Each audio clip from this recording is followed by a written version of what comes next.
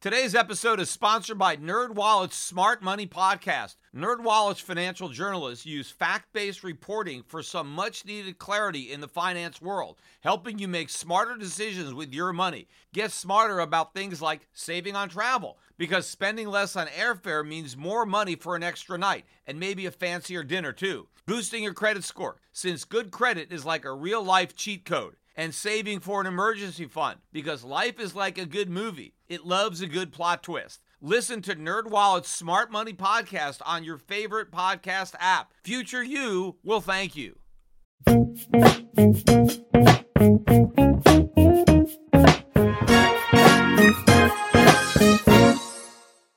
Well, Hillary Clinton was out giving a speech demonstrating why President Hillary Clinton is such a dangerous combination of words. And don't let anybody tell you that raising the minimum wage will kill jobs. They always say that. Well, they always say it because it's true, right? But she's saying it's not true. And what is the proof that it's not true? My husband gave working families a raise in the 1990s. I voted to raise the minimum wage, and guess what? Millions of jobs were created or paid better, and more families were more secure. Well, so what? Just because jobs were created and the minimum wage was raised, it doesn't mean that raising the minimum wage was responsible for those jobs being created. That doesn't logically flow. It's bad logic to just assume two unrelated events and apply a causal relationship. In fact, if anything, because her husband increased the minimum wage, fewer jobs were created than would have been created. So you can't say, well, I passed the minimum wage and overall jobs weren't destroyed.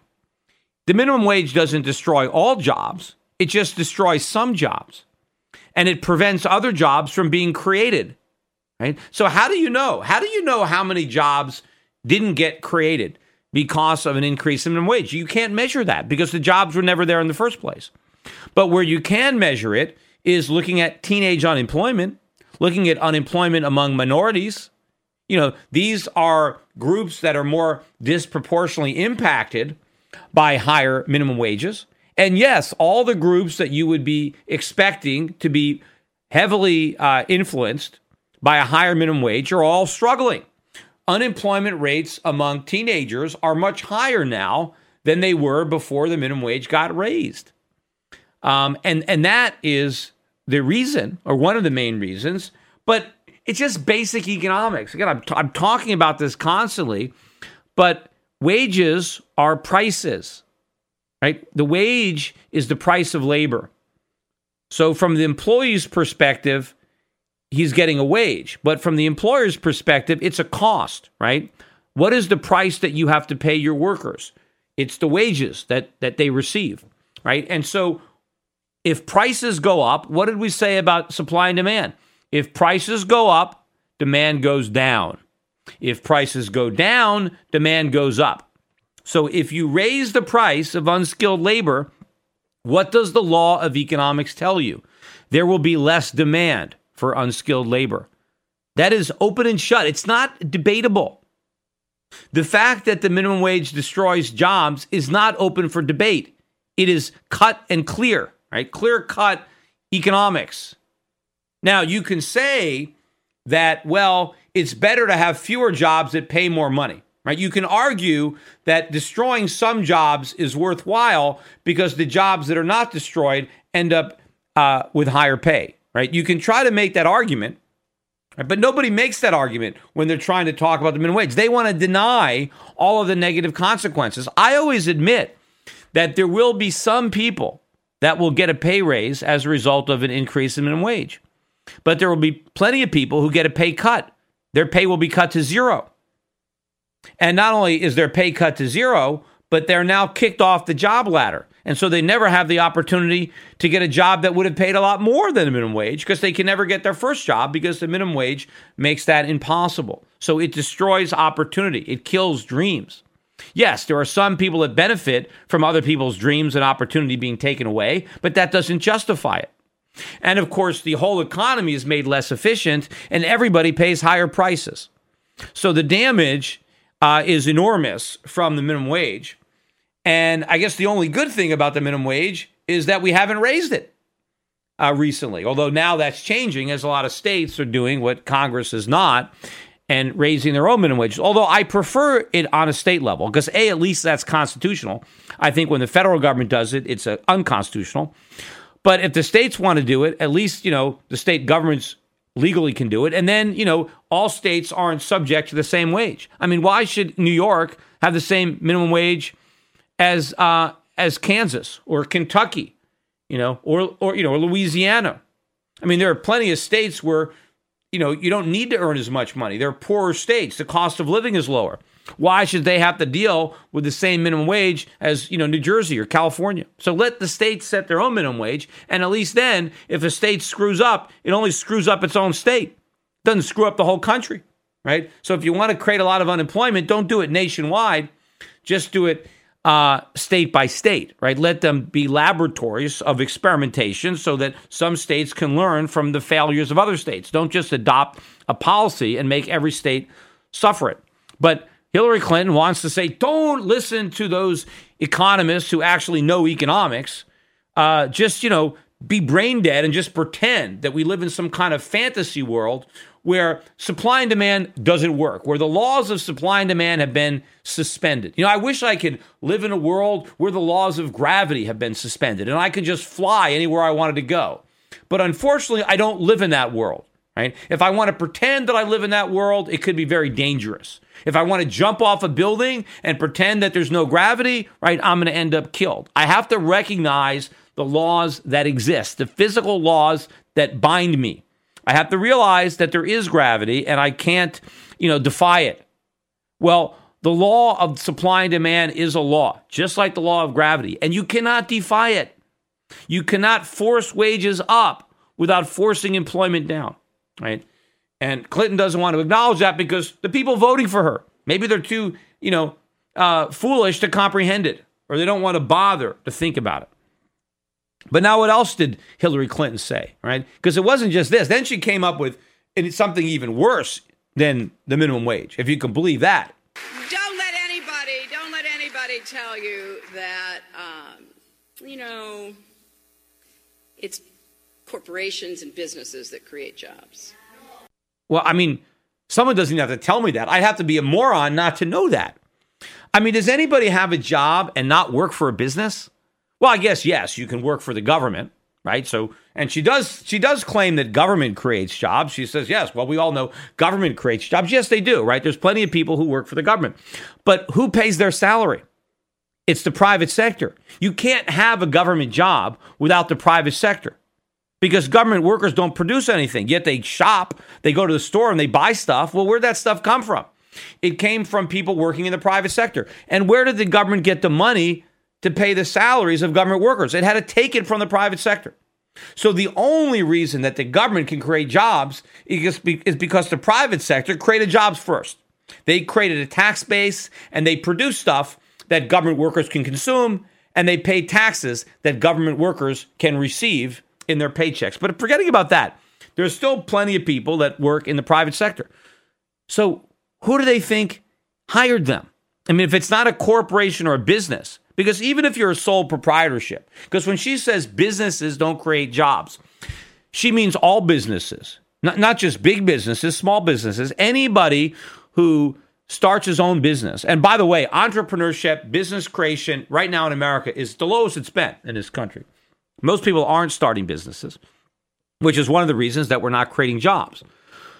But when she says that businesses don't create jobs, she's basically saying employers don't create jobs because the businesses are the employers. Forget about the corporations, because corporation is just a form that a business takes, right? Business owners can decide to incorporate. They also could work as a partnership or they can work as a sole proprietorship. So forget about corporations because it's just a form of business. She says businesses do not create jobs. Well, what do they create? I mean, what are all these workers if not their jobs? How does a business function, right? They have employees. What created them? Now, I guess she's going to have to say, well, yes, businesses have employees. but they didn't create the jobs. That somehow the government magically created these jobs and stuck them on these businesses. Or maybe like businesses don't really want to hire people until the government comes in and forces them to do it.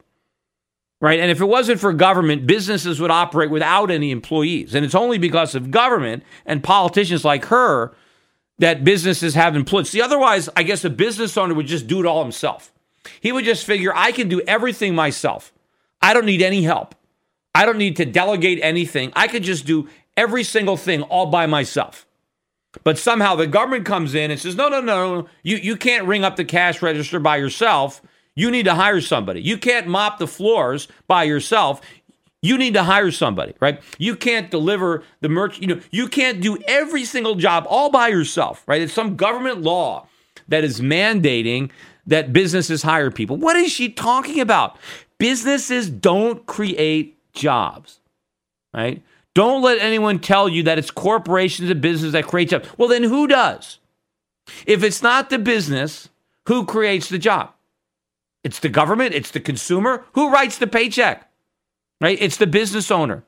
Has anybody ever applied for a job outside of government, right, where you didn't apply to a business, right? Do you drop off your resume? I mean, you just find some individual. If you wanted a job, would you just go to a fireman or a school teacher or a janitor and just say, hey, can you hire me? I want a job.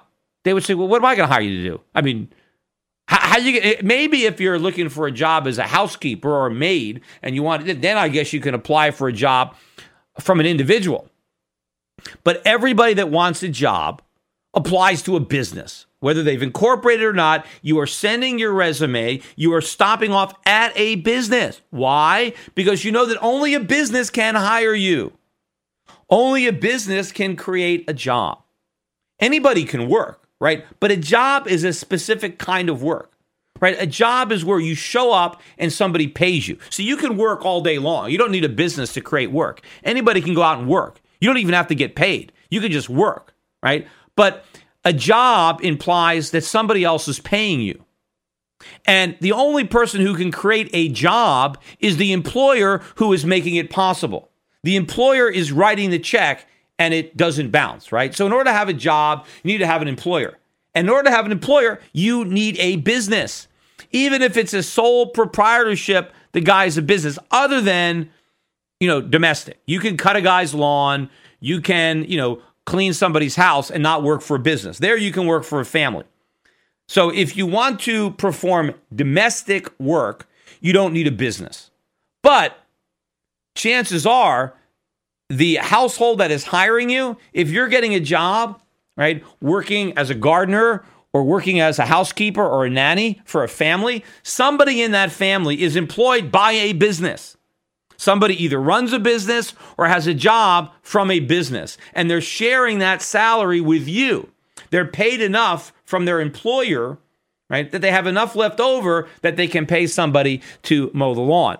So even that job, even those domestic jobs, owe their existence to some business, because without the business to pay the household, there's no extra money to pay the gardener or the nanny or the babysitter or the maid, right? The housekeeper. So it all flows from business. Yet she's going to sit there because she's running for president and she wants people to think that if you want jobs, vote for me because government creates jobs.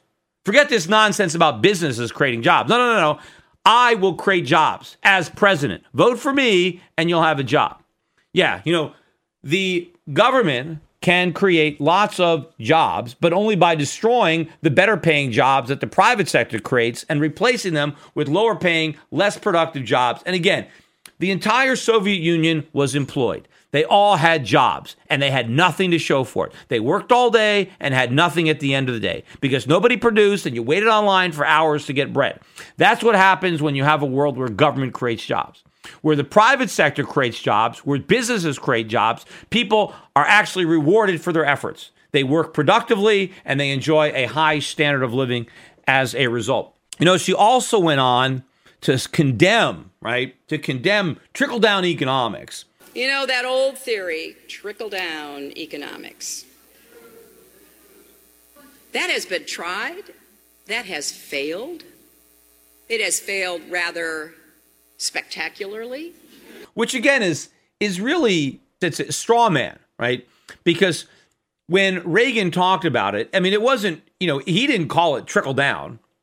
He might have used the words, but it was really the left that tried to put the moniker of trickle down on Reaganomics by saying, hey, tax cuts for the rich, and it's going to trickle down to everybody else. That's not really what Reaganomics was about.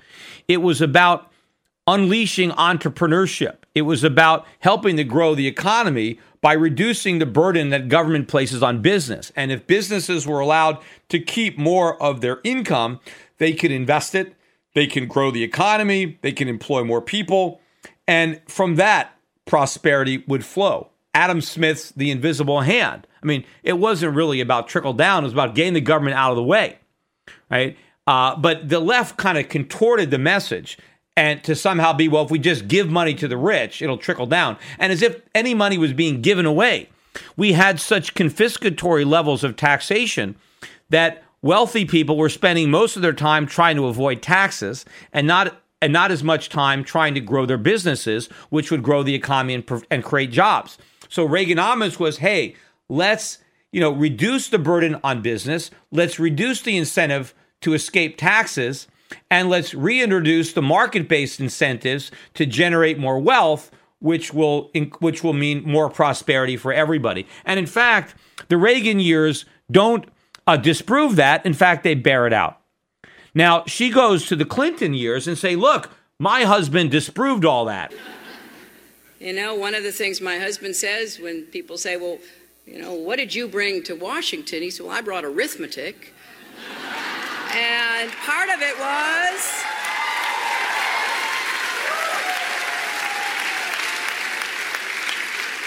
was he demonstrated why trickle down should be consigned to the trash bin of history. More tax cuts for the top and for companies that ship jobs overseas, while taxpayers and voters are stuck paying the freight, just doesn't add up. The economy didn't do well or appear to do well during the Clinton presidency because he raised taxes. The economy did well despite those tax increases. She's trying to claim that, my husband brought arithmetic to the White House.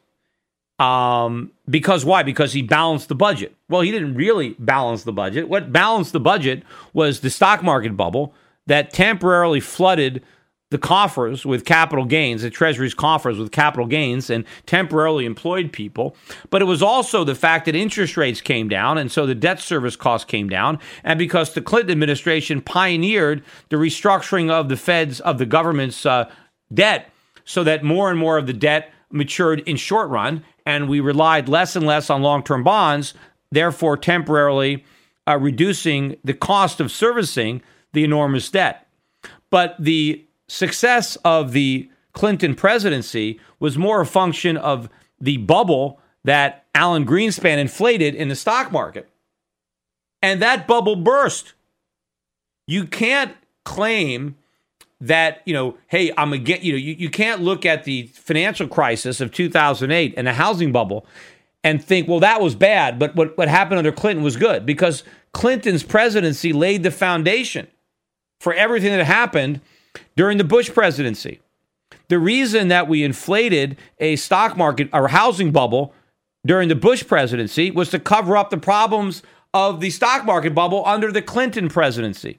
So what the Clinton presidency proved is that cheap money and an activist Fed don't work. Not that so-called trickle-down economics don't work. Any success that the economy may have enjoyed under Clinton, it would have been more successful had they not increased taxes, had they cut government spending instead. Right? But no, they raised taxes, but the fact is that the housing bubble supplied the extra revenue. Normally, the tax cuts probably would have been counterproductive, but they had this other force that overwhelmed them. And of course, a lot of the income was taxed at the capital gains rate, which was still lower than the regular marginal rate of taxes that the Clintons raised. So people still had a way around the higher taxes by getting capital gains, and those capital gains were easier to come by thanks to the stock market bubble. But that's a fact that presidential candidate here Hillary Clinton always ignores when she tries to glorify the Clinton years, promising more of the same. That's the whole idea. Hey, everything was great under my husband, so vote for me and you'll have all the good times back. Well, the difference is we have a lot more debt now than we had when her husband took office. And so the problems are a lot bigger. And so we're not going to be able to feign prosperity to the same degree that we could before. We're going to be dealing with the consequences of her husband's presidency, of the Bush presidency, of the Obama presidency, if we're unfortunate enough to have Hillary Clinton as our next president.